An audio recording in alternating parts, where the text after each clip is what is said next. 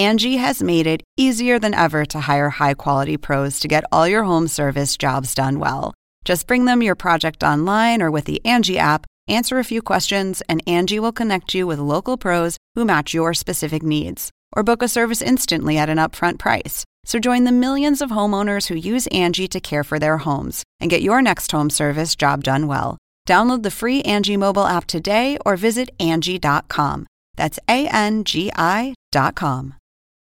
This episode is brought to you by Shopify. Whether you're selling a little or a lot, Shopify helps you do your thing, however you cha-ching. From the launch your online shop stage, all the way to the we just hit 1 million orders stage. No matter what stage you're in, Shopify's there to help you grow. Sign up for a $1 per month trial period at shopify.com/special offer, all lowercase. That's shopify.com/special offer. Welcome to an HBO podcast from the HBO Late Night series, Real Time with Bill Maher. Start the clock.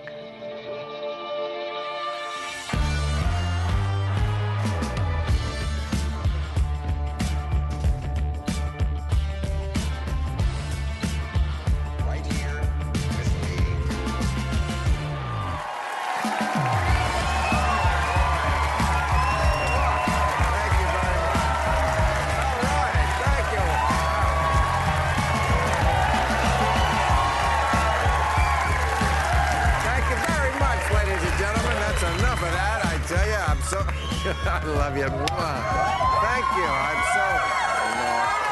Please, I'm all verklempt. I know. I'm so glad you're in a good mood because I'm in a good mood. Why? I'm wearing ostrich underwear. It's the best, the ostrich. I tell you. No, we've been on vacation for about, I can always tell when it's time to come back from a vacation because the state is on fire. That's usually. And you know that it is 95 days until the election, so clear your calendar. And the voting systems are more insecure than the president. Now, our president has always been unhinged, and I have to say, in the last month, he did not get more hinged. Did you see? This week, he held 2 of his hillbilly Nuremberg rallies. And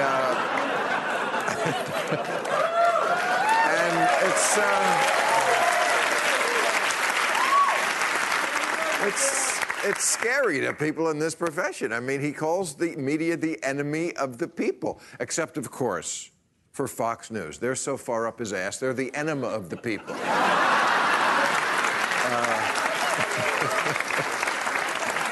Yeah, from now on, collusion, not a crime, but journalism apparently is. We live in a country now where reporting reality gets attacked because it threatens the fantasy world created by the cult leader. So it was kind of good to see a couple of days ago all our top security people, head of the FBI, head of the director of national intelligence, all those dudes were out there saying, it was Russia. It's Russia now. It's happening again. It's not a drill. Now, if we can just get the commander-in-chief on the same page. Because when Trump says no collusion, he means with his own national security team.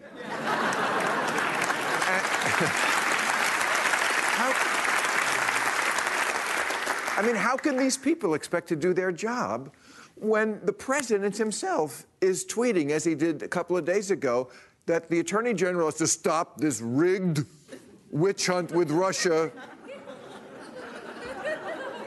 What happened to I can't comment on an ongoing investigation? Remember those days?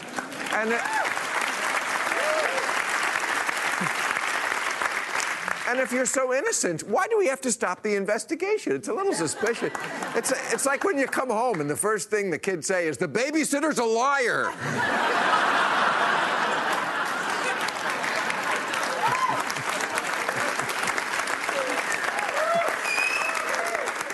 How would I know that? Don't think that deeply into it. Anyway, but look, all praise to President Trump. We have to give the good news too. Unemployment is at an 18-year low. However, our real biggest true economic problem is income inequality. And that's not getting better. Still, no reason for what happened this week. Someone cut one of Betsy DeVos's yachts loose. It's true, but it's okay. She has 10. Yes, now comes the real challenge for Betsy DeVos, subtraction.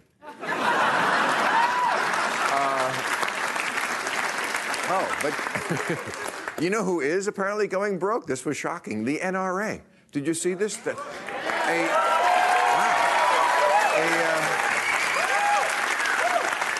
A recent court filing was made public, and they are in such grave financial trouble. They said they've already lost all their insurance coverage, and they soon may be unable to exist. No, really. I feel bad for them. They say the only thing they own of real value is Congress. But you know who apparently was living very well? This guy, Paul Manafort. Have you seen the trial? He was Trump's campaign manager, and he's on trial now. And apparently he was living very well. He had an $18,000 karaoke machine. Cashmere jeans. Do you have the cashmere? Cashmere, and the ostrich jacket worth $15,000. He pled not guilty by reason of MC Hammer. It's an interesting defense. Get this dude. In 5 years, he spent $1 million just on suits. Hasn't this motherfucker heard of cocaine?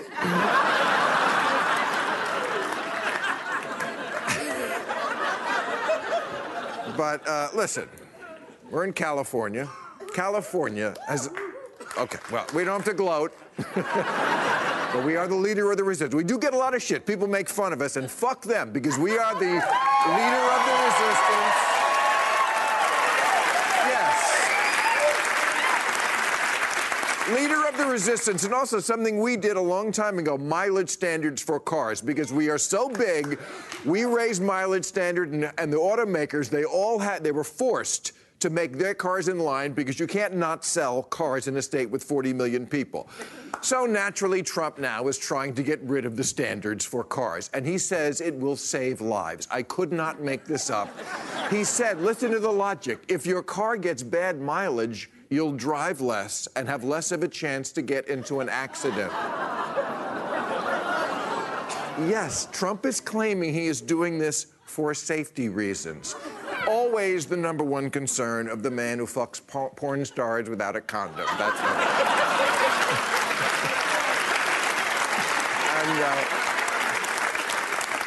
He says, don't think of it as smog. Think of it as a permanent Instagram filter. It's... But, okay, the last thing that I must report to you, I don't want to, but this happened this week, and it was kind of a big story. I learned a new word. I didn't want to. But that word is QAnon. Because we saw this at the Trump rally. All the people, not all the, but a lot of them wearing these two there. Q, and we're with Q. We're all Q. At first I thought, oh, great, Republicans have finally come to terms with their sexuality. But no. This is a big movement on the right. See, we don't hear about these things because we're not crazy, but see, Q is a person, a member of the deep state, way high up in the deep state, but now he's turning on them, and he's revealing that the world is run by a giant pedophile ring. Really. Every president since Reagan has been part of it. Hillary, Obama. You know who's a pedophile? Tom Hanks, Steven Spielberg. And who's going to stop this? Trump. Trump. Because who is more qualified to stop pedophilia than the creep who used to walk in on Miss Teen USA pageants? He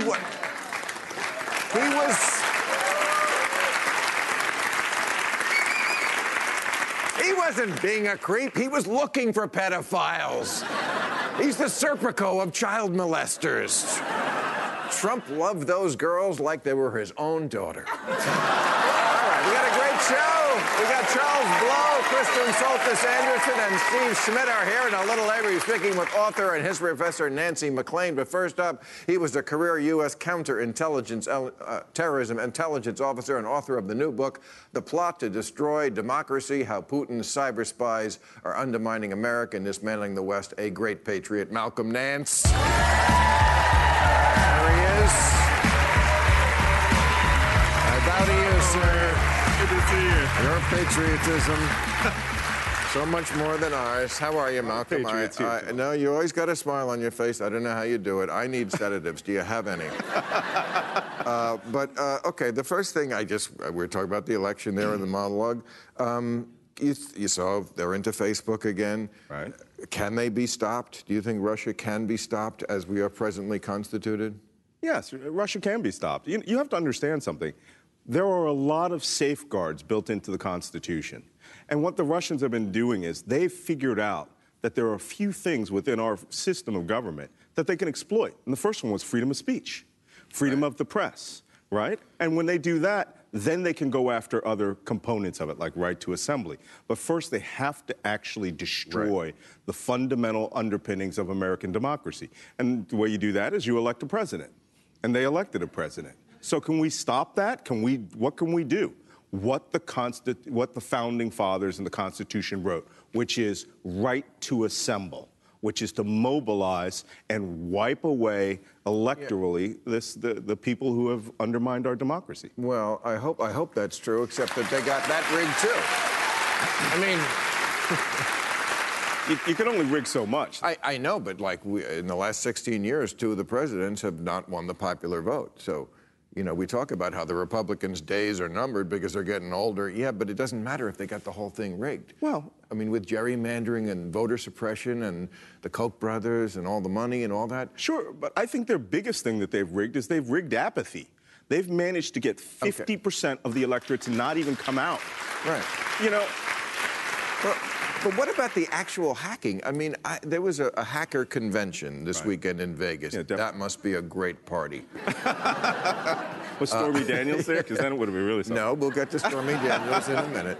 But somebody hacked into the voting booth in 90 minutes. I think last year a 16-year-old got in there in 45 minutes and made the voting booth play a song. Right. They rickrolled it. It's a voting booth. We turned the voting booth into a jukebox in 45 minutes by a 16-year-old, and you're telling me we can stop Russia? Well, I used to work at NSA. We can do anything if it's electronic. Boy. So, but you have to understand the underlying attack strategy.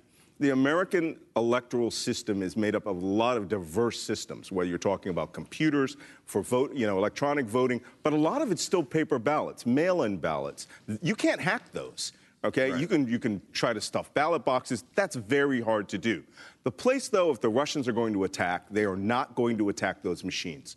They are going to attack the simple laptop or desktop that's sitting in a state registrar's office that tallies up all the numbers that come in from those disparate voting systems. That could be 1 or 2 small computers. They used to do it on chalkboards.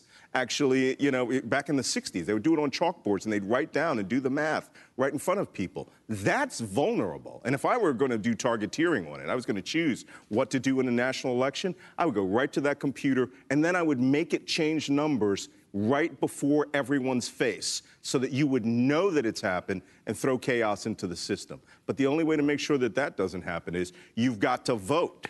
And that's where our biggest problem is. I think that's going to change. I think people are going to vote. But so you work for the NSA, you said, and other agencies. Yeah. We don't want to get too into your birth. Whatever. But you know me. I was never one of those liberals who shit on the intelligence agencies and the people. Yes, some mistakes were made. We're all humans. Right. But I got to tell you, when I see, and I can only imagine how you feel about it, when I see Trump saying things like John Brennan is a lowlife, he called him a lowlife. Yeah. This Michael Hayden, Clapper. I've had some of these guys on the show. When I see these guys, I do not see people who are power hungry. First of all, like you just said, you can do anything. If you guys were power hungry, you would have taken over by now. Right. And I wish you would now. But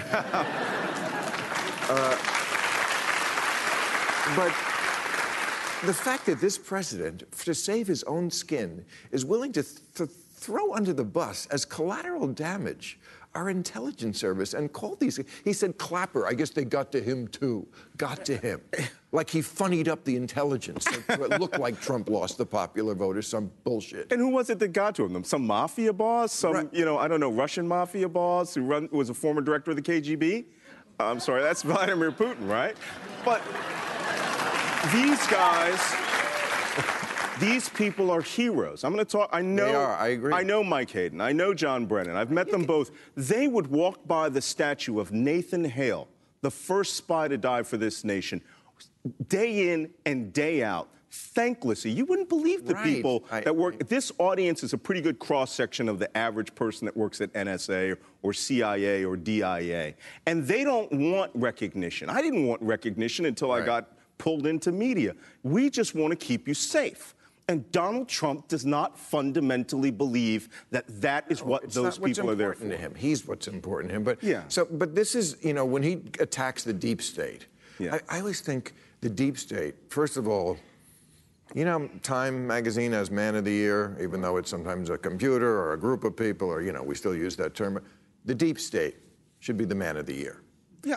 My question to you is, how deep? How deep is your state? I really need to know. Because we're living in a land of fools. No, there's no such thing as deep state. Deep state is the janitor. The government. Yeah, it's the janitor at GSA that is there polishing the floors at night. It's the person who makes Social Security checks arrive on time. Yes, but it's also Hayden and Clapper and Brennan. That's the deep state, is the people, and James Comey. Right. And McCabe and all these people who are still there. He's still having to fight the deep state. Right. My question is, when he fires a lot of these, he's fired a lot of them already. Mm-hmm. How deep is it? How long before we don't have... No, it's deep. It's deep. It is deep? Yeah, I mean, what are you going to do? You're going to start going down to the third-tier analysts? Yes, that is exactly what he's going to do. They're already talking about impeaching Rod Rosenstein, right? Right. Okay, because who gets the report, the Mueller report? It's the person in that job, the Deputy Attorney General. So if he has a reliable collaborator, when he gets that report from Mueller, he can throw it in the garbage. Yeah, no. First off, that stuff is going to go into a classified vault, and it's got to go through about 20 people to get there. That stuff is going to fall off a truck by a pallet load in front of the New York Times. If he does that, I'm sorry.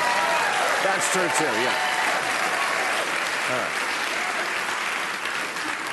right. So you are on my page that we are not overreacting to Russia. No. We're actually underreacting to it, I think, right? We are. Yeah. You ever hear that song in the musical Hamilton where George Washington rides in and everybody thinks he's a savior and the first words out of his mouth is, we are outgunned, outmanned, outnumbered, outplanned. We got to make an all-out stand. That is where we are. We are under attack. And this election that's coming up, this could be the last one as we know it if we lose it. What do you think, the meeting that Putin and Trump had, 2 hours there together, just talk to me like, no cameras, no audience, we're just having a couple of brewskis. What did they really say to each other? What did Putin want? What did Trump want? Are they as overt as, hey, thanks so much for rigging the last election for me. You know, we got another one coming up. You can get your bots to do something for me. I promise. I'll get the sanctions lifted. Is it that naked? I wouldn't be so sure it was that naked. I think they've already got that plan hashed out. I think that, look, Trump in 2013, when he went to Miss Universe, met with the top 12 oligarchs in Russia in secret, just like this. He went in there a blank slate. When he walked out, he was spouting, to this day, the Kremlin party line, the elimination of NATO, the breakup of the European Union, getting America out of all of its treaty obligations, the elevation of Vladimir Putin.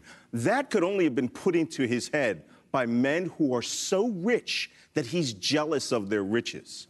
So whatever they said in that meeting, I'll tell you what I told Chris Matthews the other day on Hardball. I think what happened there was a secret Yalta, which was the meeting in the 1940s between Churchill, Roosevelt, and Stalin, where they divided up the Western world as it was going to look at the end of World War II.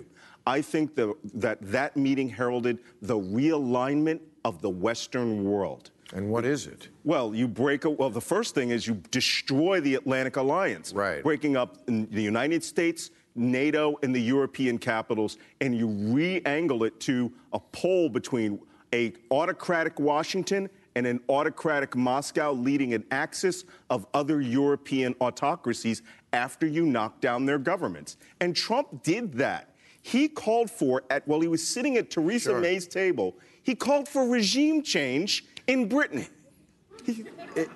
This is his plan to do it in the open, right? Yes. I knew guys who used to cheat on their wife like this. They'd be at the most popular restaurant. Honey, if I was cheating, would I be sitting here with my hand on her ass? That's his method, right? He does it right in open, and people can't believe. I mean, the tweet this week about Sessions should close down the investigation. The admission to Lester Holt, it's all out in the open. Yeah, but he's doing it, he's only speaking to 30% of the population of the United States. But we can see him. Yes. And we can hear him. I don't know if he knows that we can hear him, but we... Yeah. All right. And he doesn't care, though. All right, I gotta go. You're a great patriot. Thank you for doing So what you did and what you keep doing. Keep talking. Malcolm Nance, get his book. Must reading. Thank you. Let's read our panel. Okay. Crazy stuff. Charles, how you doing? Okay. All right, here's our panel. He is the ex-GOP political strategist and co-host with Elise Jordan of the new podcast, Words Matter, premiering Monday, August 6th. Steve Schmidt is over here. Steve Schmidt. She's a columnist for the Washington Examiner and political contributor for ABC News. Kristen Soltis Anderson back with us. And he is a columnist for the New York Times and author of Fire Shut Up in My Bones, a memoir. Charles Blow. Hey, Charles. Great to see you. Don't forget to send us your questions for tonight's overtime, so we can answer them after the show on YouTube. I didn't get to Facebook, really, with Malcolm Nance, so let me ask you that question. Facebook, I never understood Facebook. I think it's the worst thing to happen to this country since high fructose corn syrup. Thank you very much. But plainly, that is a way that they are screwing with our elections. Should Facebook face bigger fines, penalties, something from the government? Well, if they can't fix it, they absolutely should. We owe them no sympathy, right? Well, how long are we going to give them to fix it? But I just want to say this. They've made boatloads of money, zillions of dollars, right? If you can make a sweater track me and show up the exact sweater that I want every time by selling all of my profile information to every advertiser that wants to have it, yeah. You can do anything. Right. You can examine your platform and figure out who has access, who is manipulating it, what third parties are you letting have access to it? You can do that. The reason that Facebook is not doing that is that they want to make it as easy as possible for the most people to be on that platform, and the only way to make it safe is to make it a little bit harder for some people to be there and to have a better gatekeeper on that site and to make a few less $zillion. See, I disagree that there needs to be fines, and fines for what? Facebook's stock price dropped in the last week or two. It was like the biggest one-day loss in the history of the U.S. stock market. Zuckerberg driving an Uber now? Possibly. Because of the pressure being put on the platform by all of these stories. I mean, Facebook, the reason why Facebook was able to defeat its competitors in the early days of social media is because the promise of Facebook was that the people you were interacting with were really who they said they were. You had to have a name. It had to be your real identity. So Facebook should be expected by their users to live up to that promise. Well, but I don't believe that we should be expecting Mark Zuckerberg to become the FBI and the CIA. I think, do you want Silicon Valley billionaires to No, but you said, I mean, of that? we all know that we need ID to buy groceries. Why not ID to get onto Facebook? Would that be so hard? And wouldn't that stop the Russian bots? How would you even begin enforcing that? What type of ID to get onto Facebook for a global platform that serves people something across that tells the you planet? you are who you are, and you're they not. already expect that you are who you are, and right now But they're trying to sift out who because if they don't, people are going to leave the platform and their stock is going to keep dropping. Like the market is pressuring them to do the right thing. All right, can I read what Dan Coates said? He said, "We're doing everything we can to have a legitimate election." That is such what an encouraging statement. Let me read it again, just so you feel good over the weekend. We're doing everything we can to have a legitimate election. It's just, so I feel like we're becoming one of these countries, you know, every week. Like, what are these countries that, you know, where the leader appoints his kids? And what are these countries where they have military parades? And, you know, it's not that he hasn't attacked the media before, but we do take it a little personally, right? When it gets to this nasty level. He called today. I think the media, horrendous, horrible people, disgusting, enemy of the people. We're all in the media. Now, you're a pollster. You are supposed to be dispassionate. But we can be passionate about this, right? But I think every American needs to be passionate about this. I mean, the free press in this country predates the Constitution. It was enshrined in the Constitution, but it predates the Constitution. It is one of the things that makes America different, that makes America special, and that makes America great. And when we have people like the president, with the power of the presidency, trying to whittle away at that, to attack not only the truth sayers, but the truth seekers, including the investigators. Anybody seeking the truth, he attacks, right? Once you are removed from truth, anything can sprout into that desert. Yes, if you only believe Trump and Facebook, that's your choice. Well, so being a journalist is already a very dangerous job. I mean, there was the slaughter of journalists in Annapolis that was not because of Trump. It was because of a crazy guy who didn't like that they'd done an expose on him. My point being that being a journalist is already really dangerous. So what bothers me about this conversation about Trump saying mean things about the media is sometimes, and most journalists. Well, I know. Look, I don't like. Come on, enemy of the people is not mean. We're way past mean when he's most journalists are trying to do the right thing, but there are a handful that have gotten into this like pro wrestling thing where when Trump says mean things at the rally, they say, "Well, how dare he say that?" And then they take selfies with all the people with the "Make America Great Again" hats. It's like pro wrestling, and it's not good. But this isn't a question about media bias. What we're seeing is 5 things. We're seeing somebody go to mass rallies, constantly lie, to incite fervor in a cult of personality base. We're seeing him make victimization honorable. They're all victims, right? We're seeing the allegation of conspiracy, the deep state, hidden nefarious movements that only the leader can see. We see the scapegoating of minority populations, vulnerable populations, and then lastly, the assertion that I need to exercise these powers that no president has ever claimed to have. This is deliberate. This is an assault on objective truth. And once you get people to surrender their sovereignty, that what is true is what the leader says is true. What is true is what the leader believes is true, even though what's true is staring you in the face. When that happens, you're no longer living in a democratic republic. Right. 35% of this country has checked out. They have joined a cult. They are obedient. They are obedient to the leader. And this is straight out of 1984 with Winston at the end of the book, when the party official is holding up 4 fingers and says, "Winston, how many fingers there are?" Winston in tears says, "I see only 4. And the leader of the party says, "But it could be 3 or it could be 5. It is what the party tells you." And that is when democracy dies in America. It's scary, but it did not begin with Trump. It didn't begin with Trump, but come on, it's on a level that 10 years ago, Sarah Palin walks out on stage at the Republican convention in Minneapolis, and she ignites a piece of the Republican base and then attacks the lamestream media. In 2012, Newt Gingrich rises in the polls in the South Carolina primary by attacking the media on stage. This is not something that began with Trump, but the seeds have been planted in this within the Republican Party. Seeds are not true. But see, that's the thing, though. Like, you are condemning the Republican Party, which it should be condemned, because forever they knew that these people were in that party. They knew they were benefiting from this element of their party, and they turned a blind eye to it. They said, I believe that we can control them. We believe that we can bring them over to moderation. We believe that we can keep these people hidden in the attic and only have them come out on election day. And what you found out was that you cannot contain that monster, and that Donald Trump has unleashed your monster that you always knew was there and has turned on you. And now mainstream Republicans are now saying, oh, my God, my party's going. No, that's the party that you were baiting and feeding the whole time. And it is different. And you know what?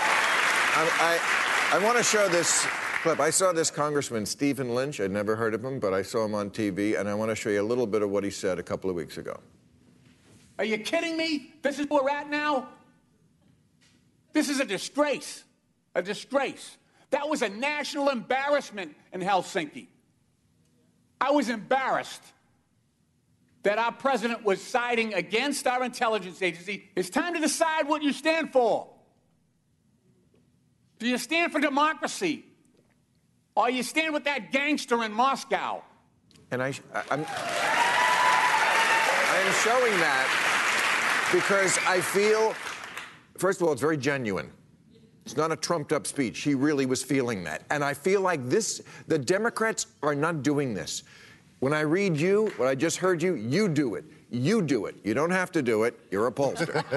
We don't expect it from you. But I hear moral outrage from you. I read it in you, an appropriate level of ire. It's not about just screaming. But I think the people in this country do not understand the level of the crisis we're at. And to a degree, this has to take place. This kind of talk, this kind of rhetoric. Because I don't think otherwise they're going to get it. Democracies in regression all over the world. In Poland, in Hungary, in Austria, in Italy, we see the rise of autocrats and autocracies. And to see an American president cheerleading it is as scandalous as it is disturbing. But the assaults on the rule of law, the lawlessness of this president, the attacks on our institutions, and this may all be much more fragile, and it's certainly more fragile, I think, than I thought it was. But the truth of the matter is this. When we look back in history to the 1930s, fascism did not rise because it was strong, but rather because democracy was impotent and weak. And when you have a country now where 80% of people born in the 1930s think it's essential to live in a democracy, you ask the same question of people born in the 80s, the number is 25%. That is a profound crisis, and America is under attack. It is under attack by the Russian Federation that is trying to eradicate trust, faith, and belief in the American Republic, in our democratic institutions, and our political leadership in the majority party is complicit in it. They are not defending this country, and they are unfaithful to their oaths of office and to the Constitution of the United States. Okay.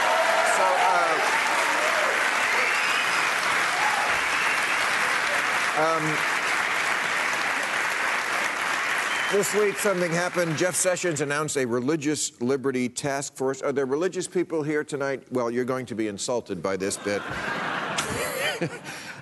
Because, they have this martyr complex, the Christians. I'm sorry, they do, just because I'm sure of you-know-who. And so they feel like, even though they're 69% of the population, they're somehow under attack. So they have created this Religious Liberty Task Force, including this magazine, Religious Liberty Weekly.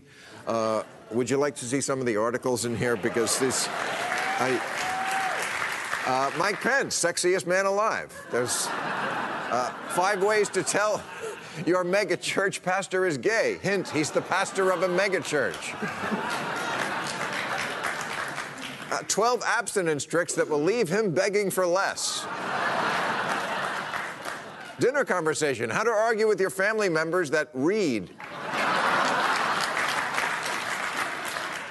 We investigate. If God's all-powerful, why can't Kirk Cameron find work? Interview, Donald Trump on the 2 commandments. And why the other 8 are for losers. Hand-holding, does it lead to dancing? Hot new ways to judge others that won't break your collection plate. 10 days to a tighter ass. One position that will drive him wild. Social media bombshell, pick of light shining through clouds, not mandatory on Christian profiles. Wow, there's a lot of fucking religious people here today, aren't there? Recognizing the signs of oral sex. It may be going on right under your nose. And threat in the sky are rainbows, gay air. Okay, let's bring out Nancy. She's a history professor at Duke University and author of Democracy in Chains, the deep history of the radical right stealth plan for America. Nancy MacLean.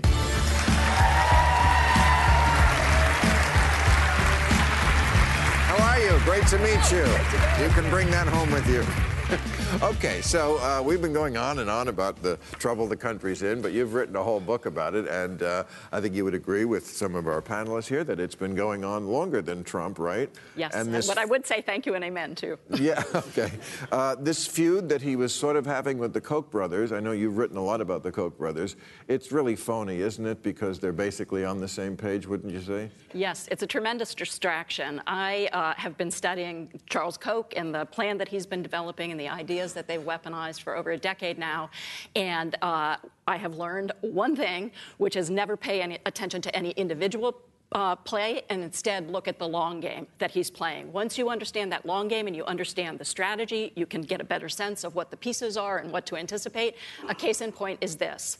Suddenly we're seeing signs of light between them. All the other things did nothing to upset Charles Koch, all the horrors that we've seen in different places, nothing about what happened at the border, et cetera. Why now? Why now? Because they are this close to getting Brett Kavanaugh, a Koch-selected Supreme Court justice, on the court just in time to effect what Koch is actually seeking, which is, in the language of the architect whose ideas he's weaponized, who I studied in my book, James Buchanan, the first U.S. Southerner to win the Nobel Prize in Economic Sciences, changes in our Constitution so radical as to be called a constitutional revolution. They want to transform our Constitution in a radical and fundamental way, and we are all being distracted by the president's tweets while this is going on. And that's so crazy because the people who need the Constitution changed are the liberals. We're the ones it's not working for. So true. I mean, you mentioned the Supreme Court. Yeah. The Supreme Court should be 7-2 liberal because 4 of the justices were appointed by 2 by Bush and now 2 by Trump. 2 presidents who lost the popular vote. Yes. That's what I mean. The Electoral College works for them. So what do they want that they're not getting now? Yeah, I actually have a little history lesson, a little civics lesson toward the end of my book where I point out that our Constitution is already the most restrictive of majoritarian democracy in the world. We have what are called 4 what's called veto points. We have 4. Most people have 1, maybe 2, maybe 3. We have 4. So these guys are so essentially greedy that they want to add more veto points to what we have. What is a veto point? What do you mean? So things like the Electoral College, right? Like the capacity of the Senate to veto, et cetera. Right. But what they want to actually put into effect is, instead of a constitution of checks and balances, as we have now, a constitution of locks and bolts. And while we're all distracted by Donald Trump's tweets, the network that Charles Koch is funding, groups like the American Legislative Exchange Council, have been lining up authorizations for a constitutional convention. They now have 28 of the 34 authorizations needed to call the first ever Article 5 constitutional convention since our Constitution was crafted. And they have 10 liberty amendments, they call them, teed up and ready to go. And we haven't been paying any attention at all, with the exception of groups like Common Cause. Well, what are the 10 amendments? What's like the top 2 horrible ones? Yeah, okay, so this is also an example of how, like, folks on our side could be a little bit more curious and stop thinking that we know everything and actually read the other side's stuff and pay attention. You're right. Because some of these, there's a book that was a bestseller on the right that none of us have heard of called The Liberty Amendments that goes into this, and you can Google them, but they include a balanced budget amendment, which polls well until people understand that it would mean the end of Social Security and Medicare and all these other things that we value. They also include putting voter ID in the U.S. Constitution. And they are so radical that they actually include revoking the 17th Amendment. Now, nobody's going to remember what the 17th Amendment is, so I'll just tell you real quick. It was a progressive era victory that let the people directly elect our U.S. senators instead of having them selected by state governments. Senators used to be appointed. Exactly. And the state government is the easiest for corporations to capture. And the Koch network knows this, and they've been capitalizing on it, and they now control 30 states. And they're essentially putting a chokehold around progressive policy nationally and in the states at the local level with something called preemption. So listen to this. According to the Weldon Cooper Center, by 2040, that's only like 20 years away, 8 states will have half the population. And 16, if you add another 8 states, will have 70%. The 16 most populous states will have 70% of the population. 30% of the population will control 68% of the Senate seats, of course, because California, with 40 million people, gets 2 senators, and so does Wyoming with 8 people.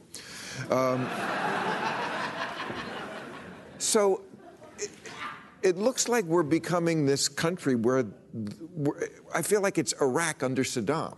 And the liberals, let me go with me, right? Because the Sunnis were the minority, but they ran the country, right? They were a third of the country, but they were in power. And 2/3 of the country was the Shiites, and they had no power. And we're going to be 2/3 of the country, the liberals, but we're not going to have any power because of the axis of evil of Donald Trump, Rupert Murdoch, and Charles Koch. And if I may say, they are actually... What do we do then? They are quite aware that they are a minority. So I actually quote Charles Koch in the book when he says in 1997, when he's really launching this effort in earnest, he says, since we are greatly outnumbered, the failure to use our superior technology ensures failure. Meaning, they know they are a permanent majority. Repeated historical experience has shown them that the majority of the American people would never sign up for the America they are trying to bring into being, an America with no Social Security, no Medicare, no anti-discrimination legislation, no protection of our air and water, on and on and on. So how are they going to get around that to still get what they want? Stealth. And doing things like voter suppression, using the myth of voter fraud, gerrymandering, destroying labor unions, and Planned Parenthood, sources of collective and we power don't on the pay, left, and you're right, we don't pay attention. No. And you know why? Because we're so distractible. Facebook. Exactly. It's all the evil of Facebook.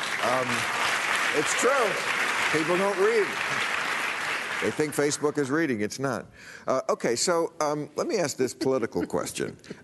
Trump is endorsing a lot of these Trumpy candidates, and they're winning. As soon as he's, they were talking about the primaries. Should we be rooting for this? I think this is actually a good thing, because I think what has to happen in the fall is that other Republicans have to see the Trump candidates lose. Of course, they're going to win the primary, but that's the only way to break the stranglehold on the Republican politician. No, Steve? Well, if you look at the special elections, you're sitting there as a House campaign strategist. You're saying that unless you're in a district that's plus 25% Trump or greater, right, you could be in trouble. You could be in a plus 20% Trump district, and you could go down in 2018. So I think there's going to be an enormous blue tsunami. I think the Republicans will lose control of the House. But what will be left behind will not be chastened. It will be more batshit crazy. Yeah. Because what's left behind are going to be people in plus 25, plus 30% Trump districts, and their only vulnerability, and when in a country now where the politicians pick their voters, not the other way around, their only vulnerability is to be out-crazied in the next primary when 12% turnout occurs and only, obviously, the craziest people turn out, and that's how Christine O'Donnell winds up. I don't mind if they're batshit crazy as long as they're in the minority. Right. As long as they don't win, be crazy. Just be in the minority. Right. Because what we have now is a Congress that refuses to play its role as a check and balance on the president. See, that cannot exist. I have a little bit of a different perspective on the political side of this, which is that it depends on what kind of a district you're in. In House races right now, the vast majority of Democratic ads are not focused on fighting Trump. They're focused on the issue of health care. On the Republican side, more of these House folks are running ads about Trump. The Senate is a very different picture, because in the Senate, you have a lot of Democrats in states that Trump won.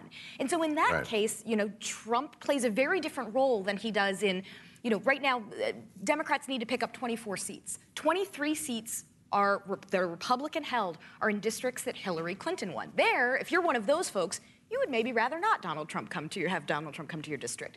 But if you are a Democrat in a red state and all of a sudden Trump shows up and says, get this Democrat out of here because they're obstructing my agenda, that can complicate things. So it just depends on the geography and what race you're talking about. May I? So I'm a historian, and so I feel slight discomfort because the conversation is so focused on the near term.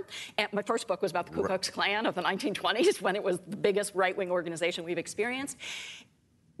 This 25% can do enormous damage. I think we all understand that. To the norms of our society, to the way government operates, we're already seeing the impact on the lives of even children of color in elementary schools from what the right has unleashed. So I think it's really important that we not just focus on the next election cycle or the one after that, but instead start thinking about how are we going to break that up? How are we going to reach the people who have been so deceived and so agitated and had their buttons pushed by this right? And I know because I got on their mailing list, so I know the stuff they send out, and it is ugly, and they keep them in a state of high alert. And I feel like if we get into a situation where we're just yelling and they're just yelling, we're not going to break up this impasse that we're in, and we're going to have to be a lot more strategic. But see, I hear that argument a lot because, and I'm very curious about it because where am I supposed to meet a bigot in the middle? Right. Yes. I don't know. How does that work? I'm so glad that you asked that because it isn't what I'm suggesting. I'm suggesting thinking about bringing into the conversation other things like the fate of Social Security, our public schools. Look at the red state teachers mobilization. There are people who are angry. They understand our society is coming apart. They have a vision of what to do with it. So on the particular question that you raised, Demos, the organization, great organization, but they've done actual focus groups on this issue, and they have poll tested these things that circulate among liberals, saying they poll tested two messages. One is just a pure economic message to white voters that ignores all that Trump is doing and ignores this toxic environment. The second one says to people directly, these people are trying to turn us against one another, trying to leverage hostility against African Americans and against immigrants and against people who are lesbian and gay or queer in order to get their agenda. And if you approach people honestly and you give them that message that is wrong, you're talking about immoral, white people. and no, totally, you're right. But you just said, how do I talk to a bigot? But it's a very serious thing because this whole conversation after 2016 was about how do we make white people feel less anxious and afraid, more comfortable. Isn't that a very curious thing to tell the rest of us who've all lived our lives feeling afraid, uncomfortable, anxious, that we now have to make white people feel good? Also, I mean, in a week, excuse me, but in a week when we found out a lot of the people on the right believe in QAnon, that they believe there's this giant cabal of child molesters running the world, you know, that when the people say, don't, it doesn't help to say they're stupid. But you think Tom Hanks is a pedophile. Just like what you said, I don't know how to meet in the middle there. I don't know where to, I don't know how to talk to that person. You can go back through history, right, all the way to the beginning. 25% of this country has always been whack jobs, right? Always, right? I mean, going back to the penchant for conspiracy, you can, the Know Nothing movement that throws the marble that the Catholic Pope donated for the Washington Monument into the Potomac River, it has always been there. The point is, there are more of us than there are of them.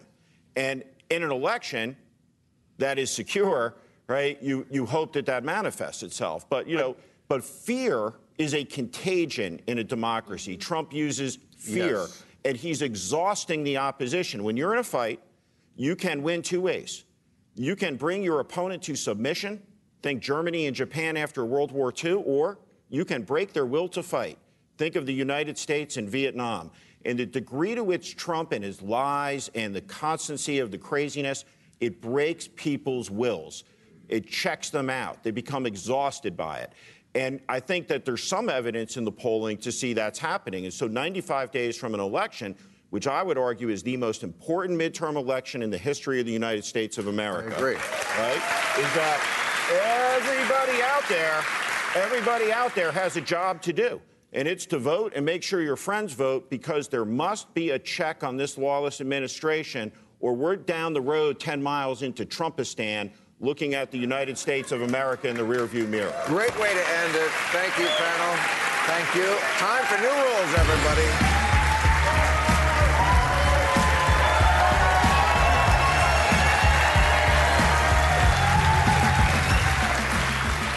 New rule, the guards who caught this Texas woman trying to smuggle meth into prison have to tell me what tipped you off.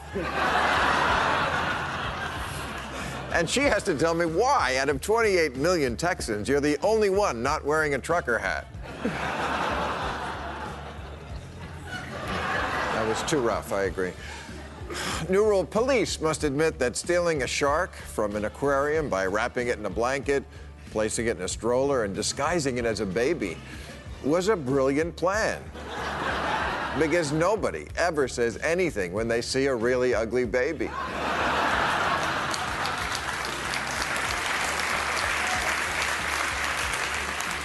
New rule, fat guys have to settle on a strategy for suits. Alex Jones says go 4 sizes too small, so you look like an ugly kid who had a summer growth spurt. But Trump says, no, wear them 6 sizes too big. Like it's a tent and the circus is your ass. Oh.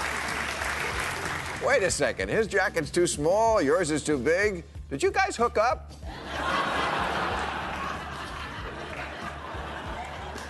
New rule, the Scottish ice cream parlor that sells mayonnaise-flavored ice cream has to apologize to the rest of Scotland. You invented a food that's shitty even for Scotland.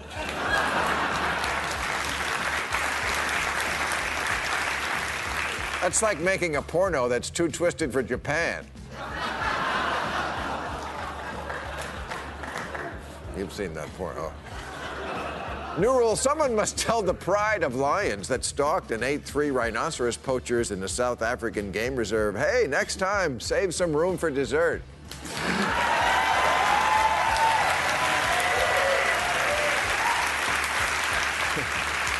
And finally, new rule, the party of Reagan has to explain how it has become the party of Putin. While Real Time was on our break last month, the infamous P-tape was finally found. It's a high-definition video of a press conference in Helsinki, and it's irrefutable evidence of a Russian hoe, and his name is Donald Trump.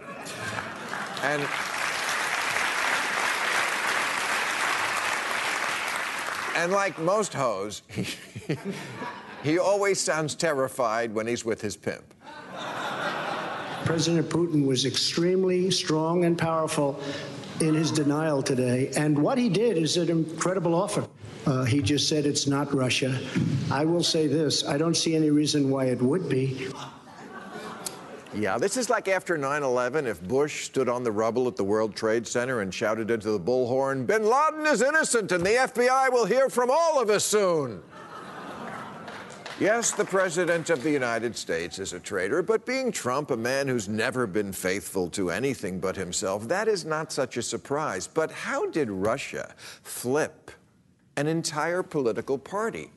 And not the one that was supposedly soft on Russia. 87% of Republicans say Trump should invite the dictator who keeps attacking us to the White House, to stay, probably. And Melania said he can have my room.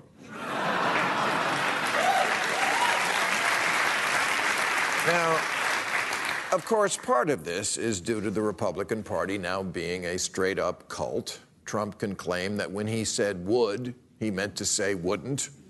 And because every day is opposite day now, the rest of the party says, makes perfect unsense to me. Would is wouldn't, and being friends with Russian thugs is, repeat after me, good, not bad. That's a good thing, not a bad thing. Good thing, not a bad thing. That's a good thing, not a bad thing. It's a good thing, not a bad thing. That's a good thing, not a bad thing. Good, not bad. Good, not bad. Good, not bad. Good, not bad.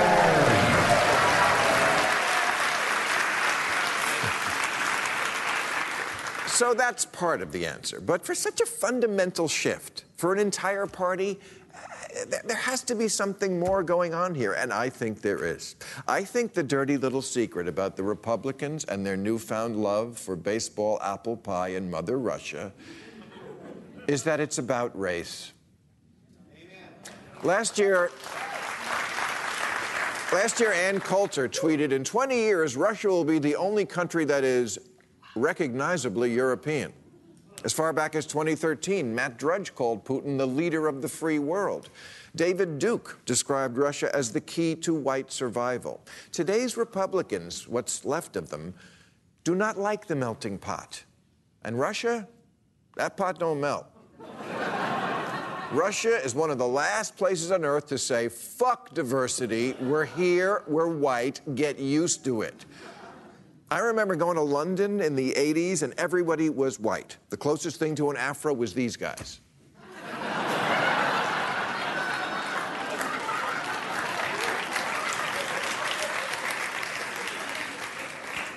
Now London looks like New York, and the mayor is brown, and the princess is even half black.